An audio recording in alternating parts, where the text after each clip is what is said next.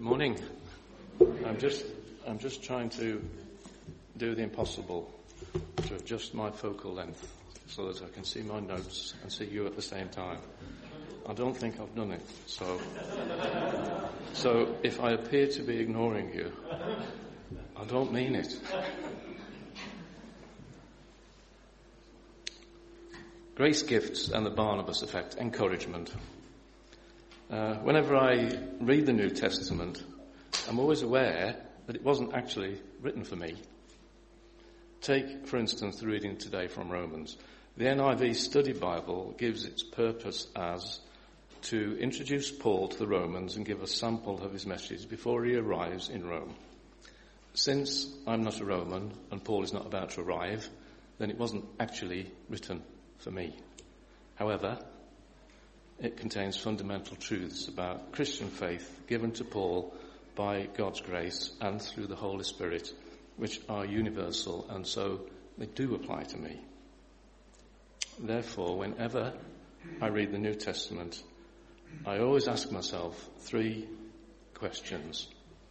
Number 1, I take as my starting point, how might someone in the first century have understood that passage when he heard it or read it? Then I ask myself a transitional question. What fundamental truths does it have which apply to me?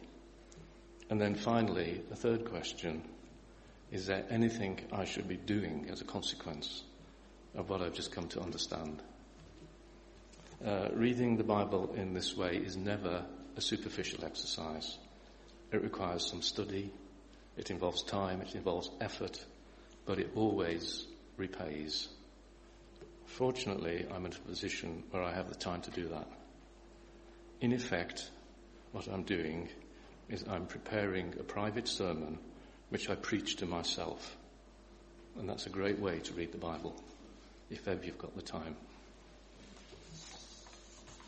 So the reading this morning, let's take the reading and ask ourselves the first question, how might someone in the first century have understood that?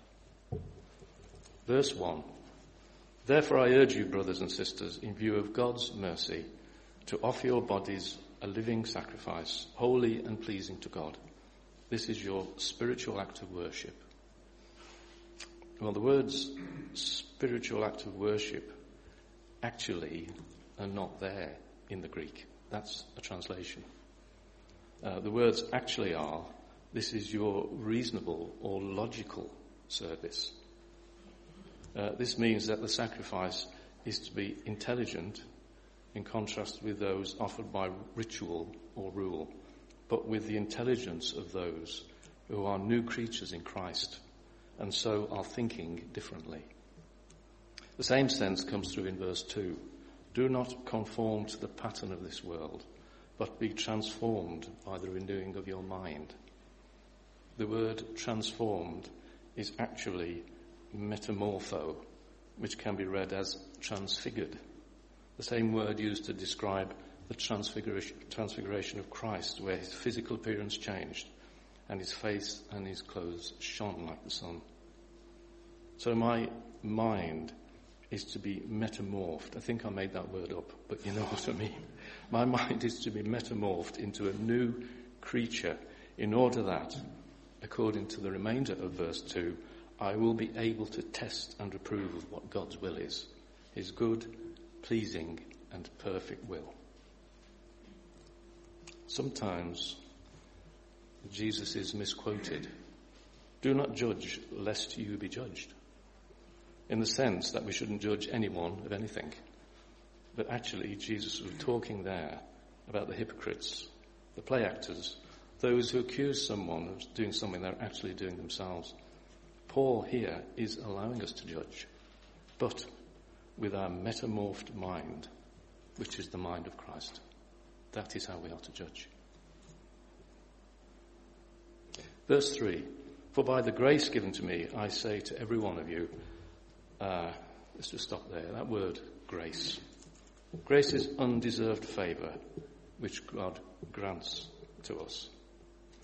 Here we need to just bear that word in mind for a moment. The Greek word for grace, charis. because of what follows in a little while. So let's just park that there for a while. Continuing with verse 3. For by the grace given to me, I say to every one of you, do not think of yourselves more highly than you ought, but rather think of yourselves with sober judgment. Here again, Paul is telling us that we should now be thinking differently with our metamorphed mind. I am getting my own importance into perspective. I am not more important. I am not less important. I have my unique and rightful place, as Paul explains a little later, just like where we all leaned on each other with our arms.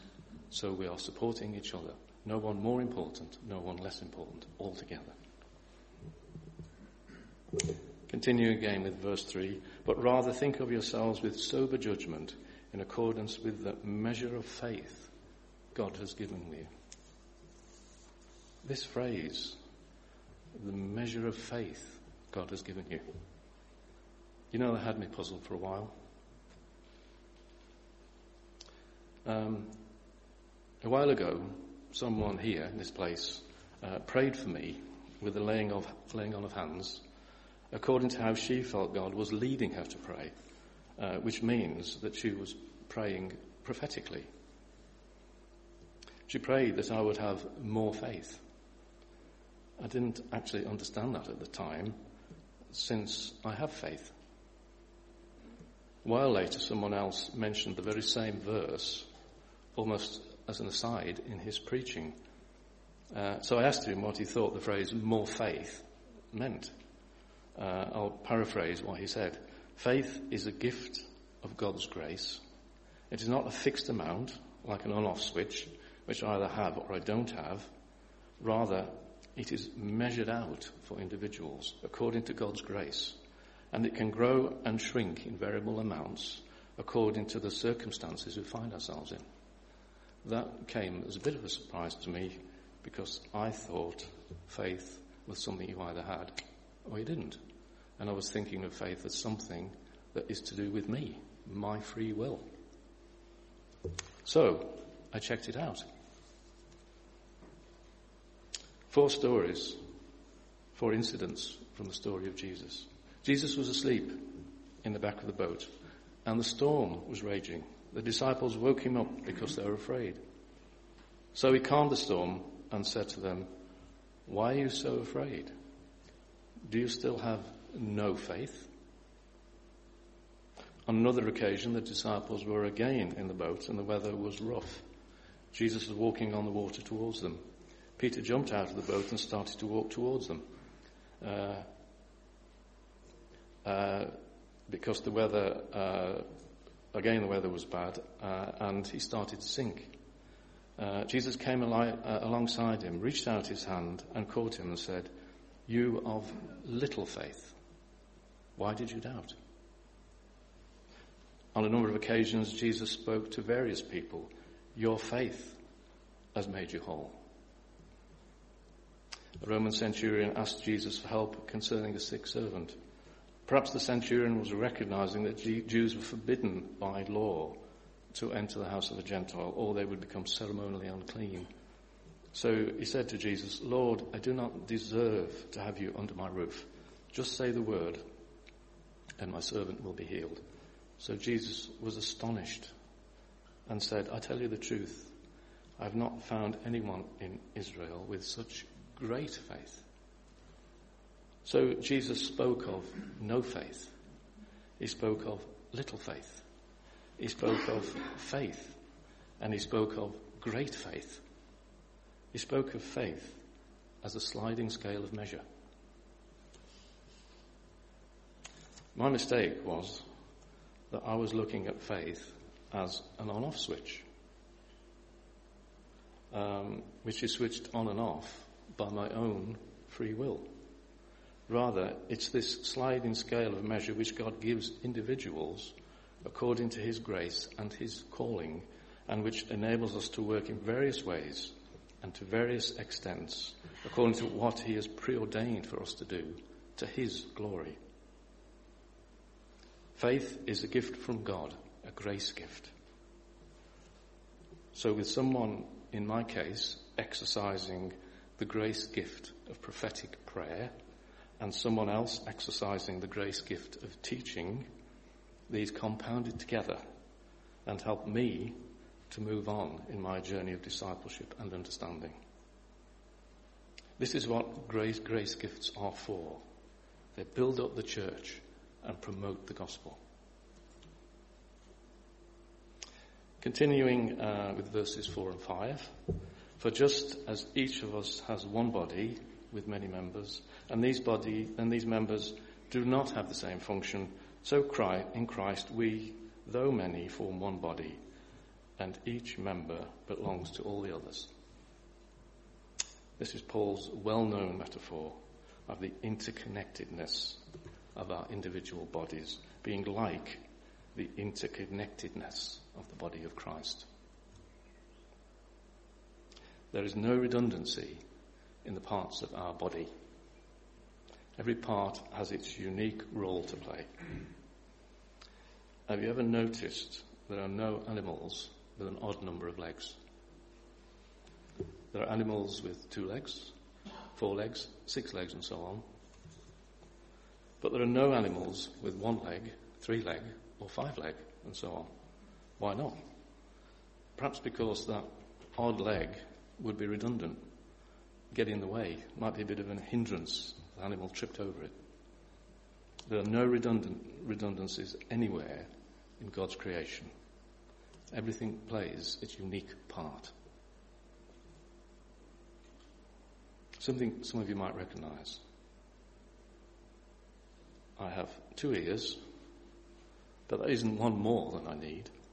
I have 2 eyes, but that isn't one more than I need. With 1 ear, I can still hear, but I can't find the direction in which sound is coming from. So I can do more with two ears than I can with 1 ear. With 1 eye, I can still see, but with 2 eyes, I can judge distance. So I can do more with 2 eyes than I can do with 1 eye. Sometimes one of my ears gets a bit blocked with wax, so I lose the ability to determine the direction in which the sound is coming from.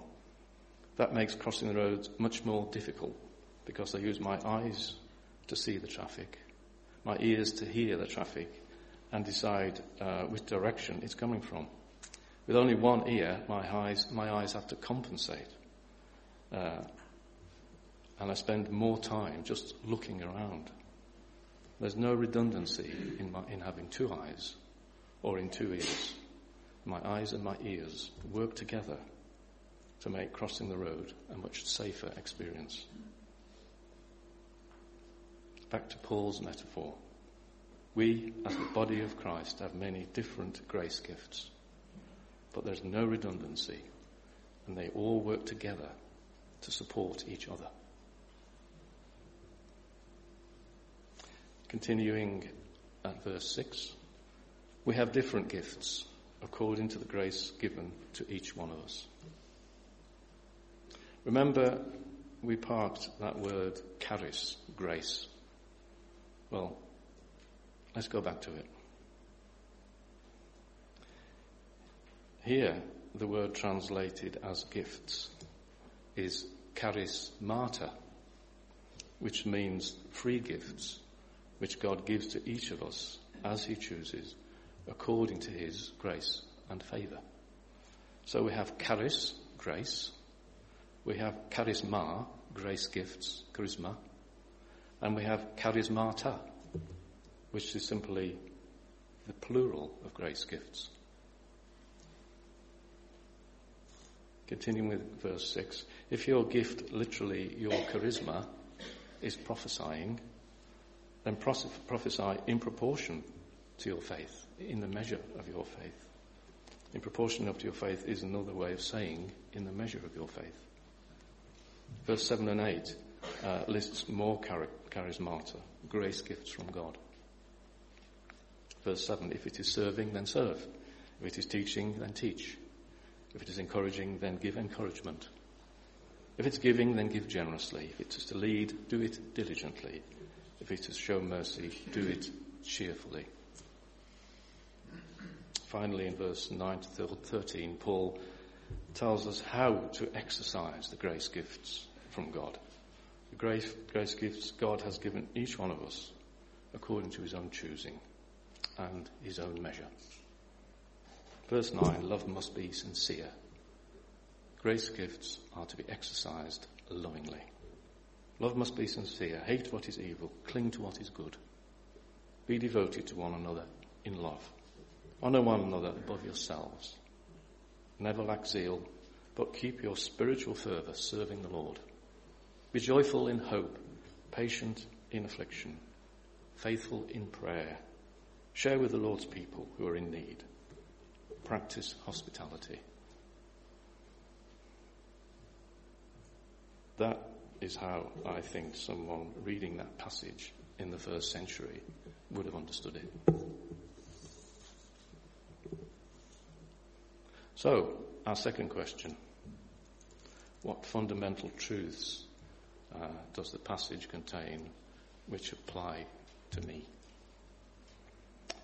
I've got 5 points. Number 1. This list of grace gifts is not complete. In 1 Corinthians 12, Paul gives a slightly different list. There they are not only called grace gifts, charismata, they're also called manifestation of the Spirit and are given for the common good. The word manifestation, phanerosis, means to make visible, to make clear, to uncover, to lay bare, or to reveal. This means to me that I may have grace gifts which I am not aware of, and through which the Holy Spirit is groaning with expectation that I will become aware of them and start to use them to point to Jesus. So, I ought to be asking myself, what are my grace gifts? Point number 2. We shouldn't be afraid of the grace gifts. The word charismatic has associations with the Pentecostal church and has come to be associated with a particular and exuberant style of worship. But as we've seen, the true meaning of grace gifts, which God bestows on each one of us, no one excluded, through which God works by His Spirit. We are channels through whom God works, so that together we are building up the body of Christ and reflecting his true nature in the church and in the world. Jesus is made manifest, visible and clear through each individual's exercise of charismata. No one has it all.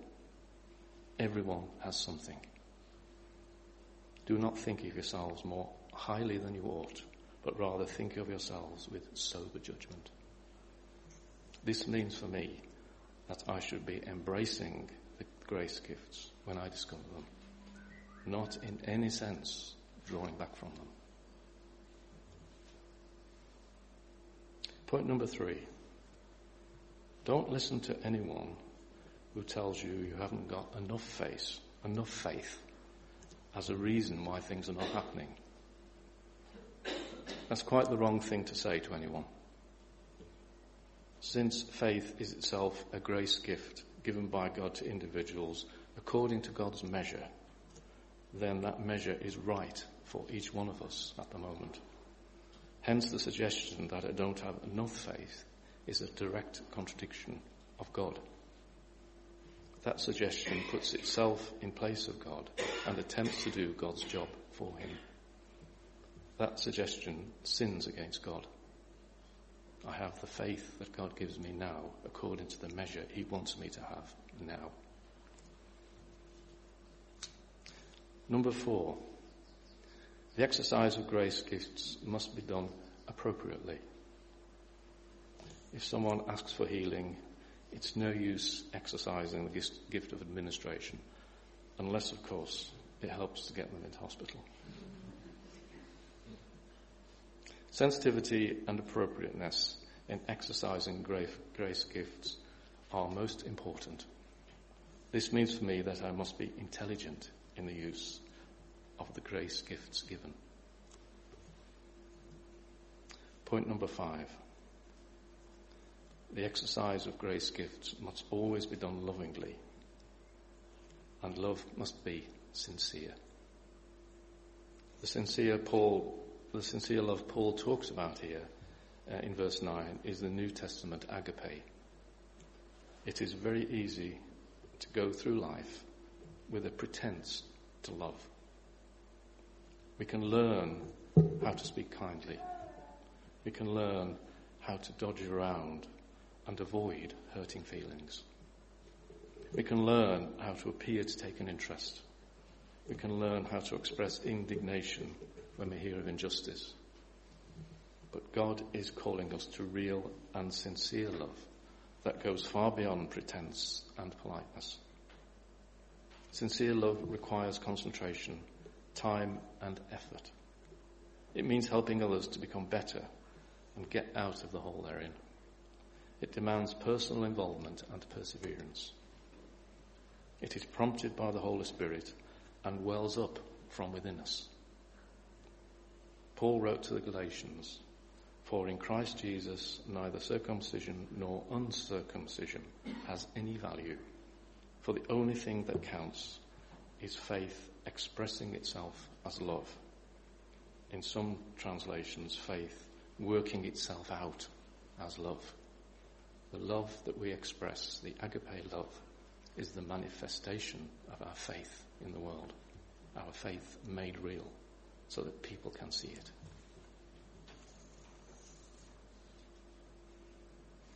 Now let's be specific. An example. In various ways lately, we've been thinking about the book of Acts. There's one character who pops up there, Barnabas. His real name was Joseph, and he was a Levite from Cyprus. The apostles gave him the name Barnabas, which literally means son of Parakletos, son of encouragement. Barnabas was a paraclete.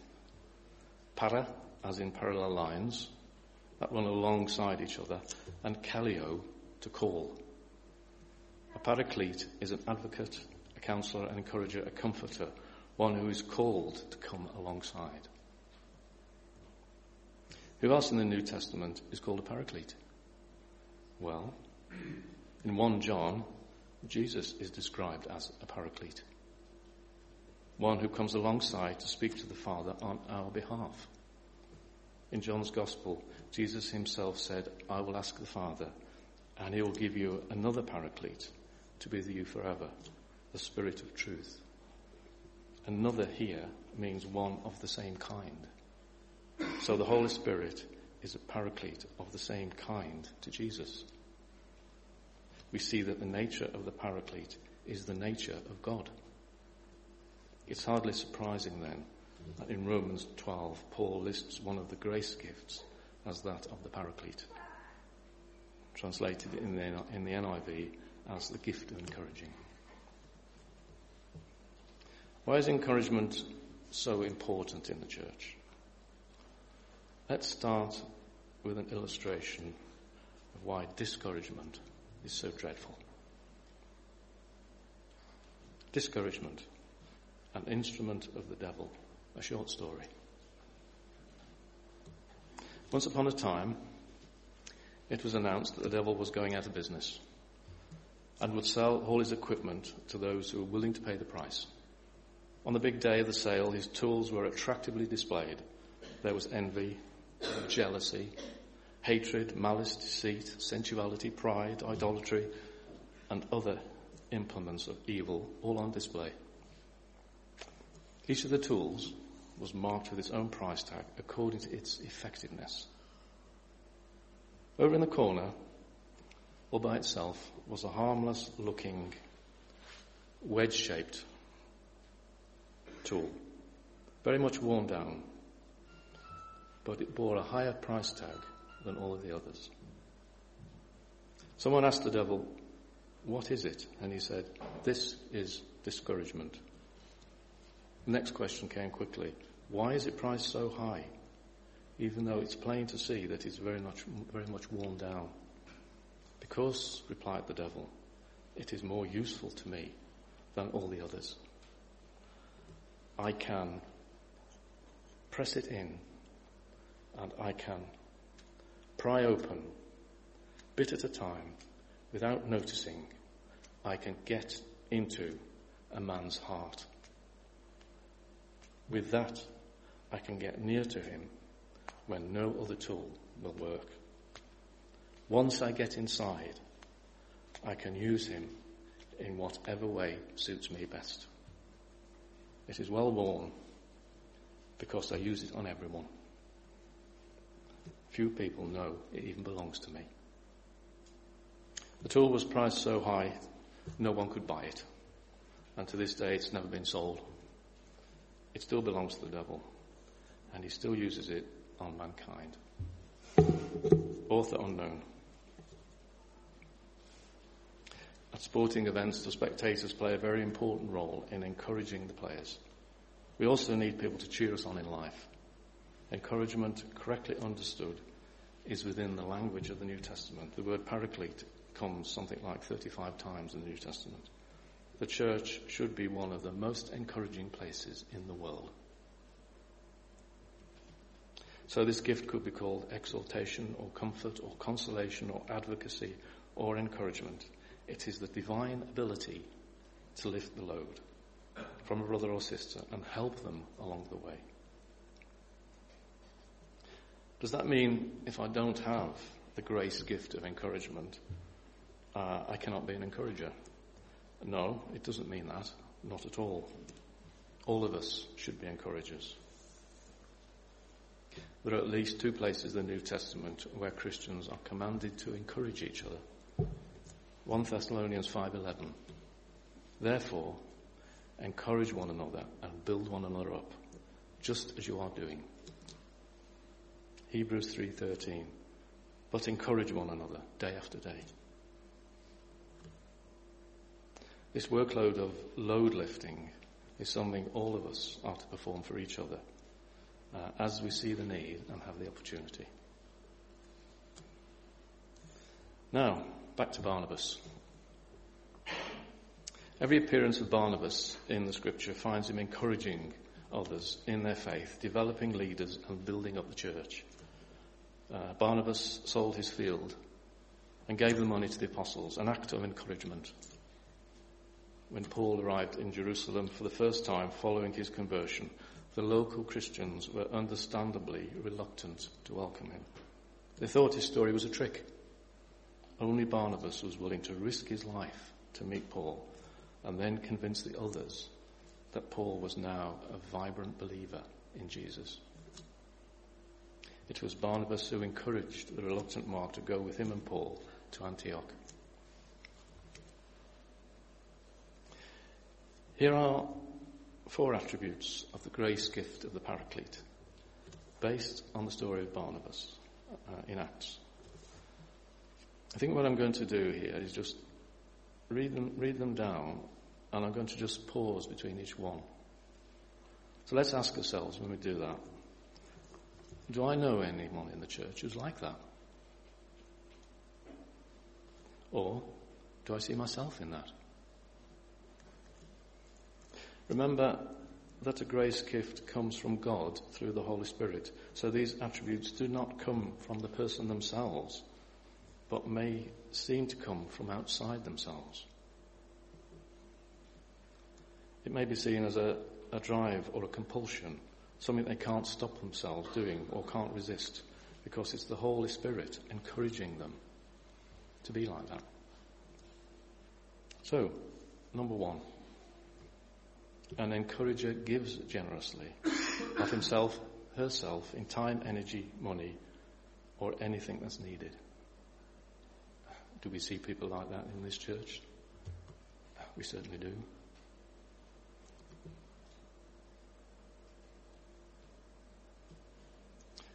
An encourager sees the grace of God in an imperfect church and always expounds it. Do we have people here who are always referring to God, pointing out how God is in things and in situations? We certainly do.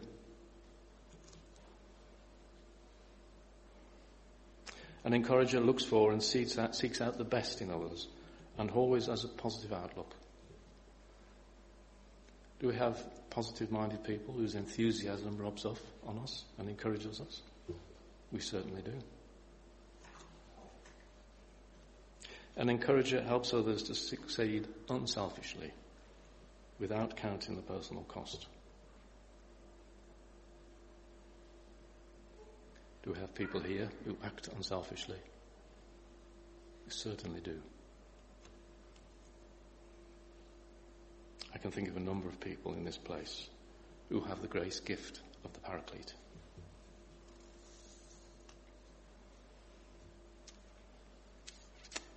In conclusion,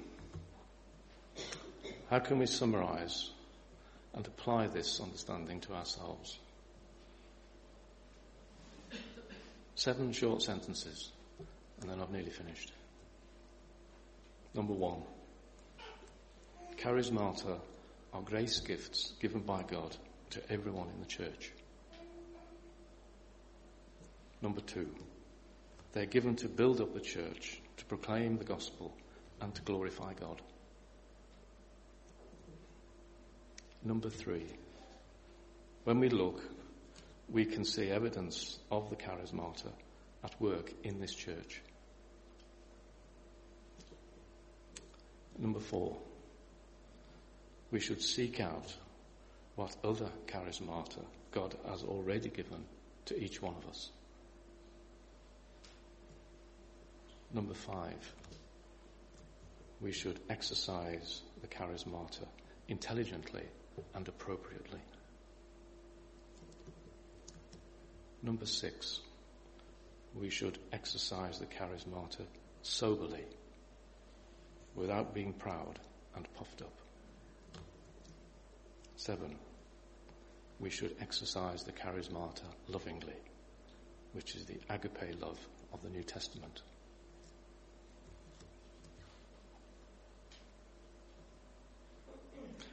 Last week, Jonathan was here, and traditions have to start somewhere. He started what might become a new tradition. He gave us all some homework. So I'd like to give us some homework. So this is our homework. When we meet for coffee, when we meet in our prayer triplets and in our house groups, and when we come together for lunch or wherever we come together in our groups next week and in the times ahead, discuss amongst ourselves what charismata we may see in people here in this church. Discuss it amongst yourselves and name those people, and then pray about it and go and talk to them and encourage them.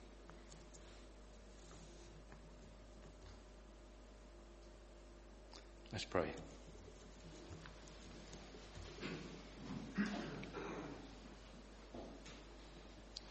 Father, we thank you for your word. We thank you for the way in which your word has such depth, such truth, the way in which your word continually reveals itself in different ways, how one day we can read it and see one thing, another we can read it and see something else. We thank you for those over thousands of years who have spent their time translating your word so that we can understand it. We thank you for your Holy Spirit who is with us, guiding us and encouraging us to understand your word and to apply it. We thank you for your grace and the gifts of your grace by which we are made complete. And we thank you that we can exercise these grace gifts to build up the church and for your glory. And we thank you that the grace gifts manifest Jesus in the world through us. Be with us now as we go forward and help us to, by your Spirit, to dwell on these ideas so that we can move forward with them and be encouraged. In Jesus' name, amen.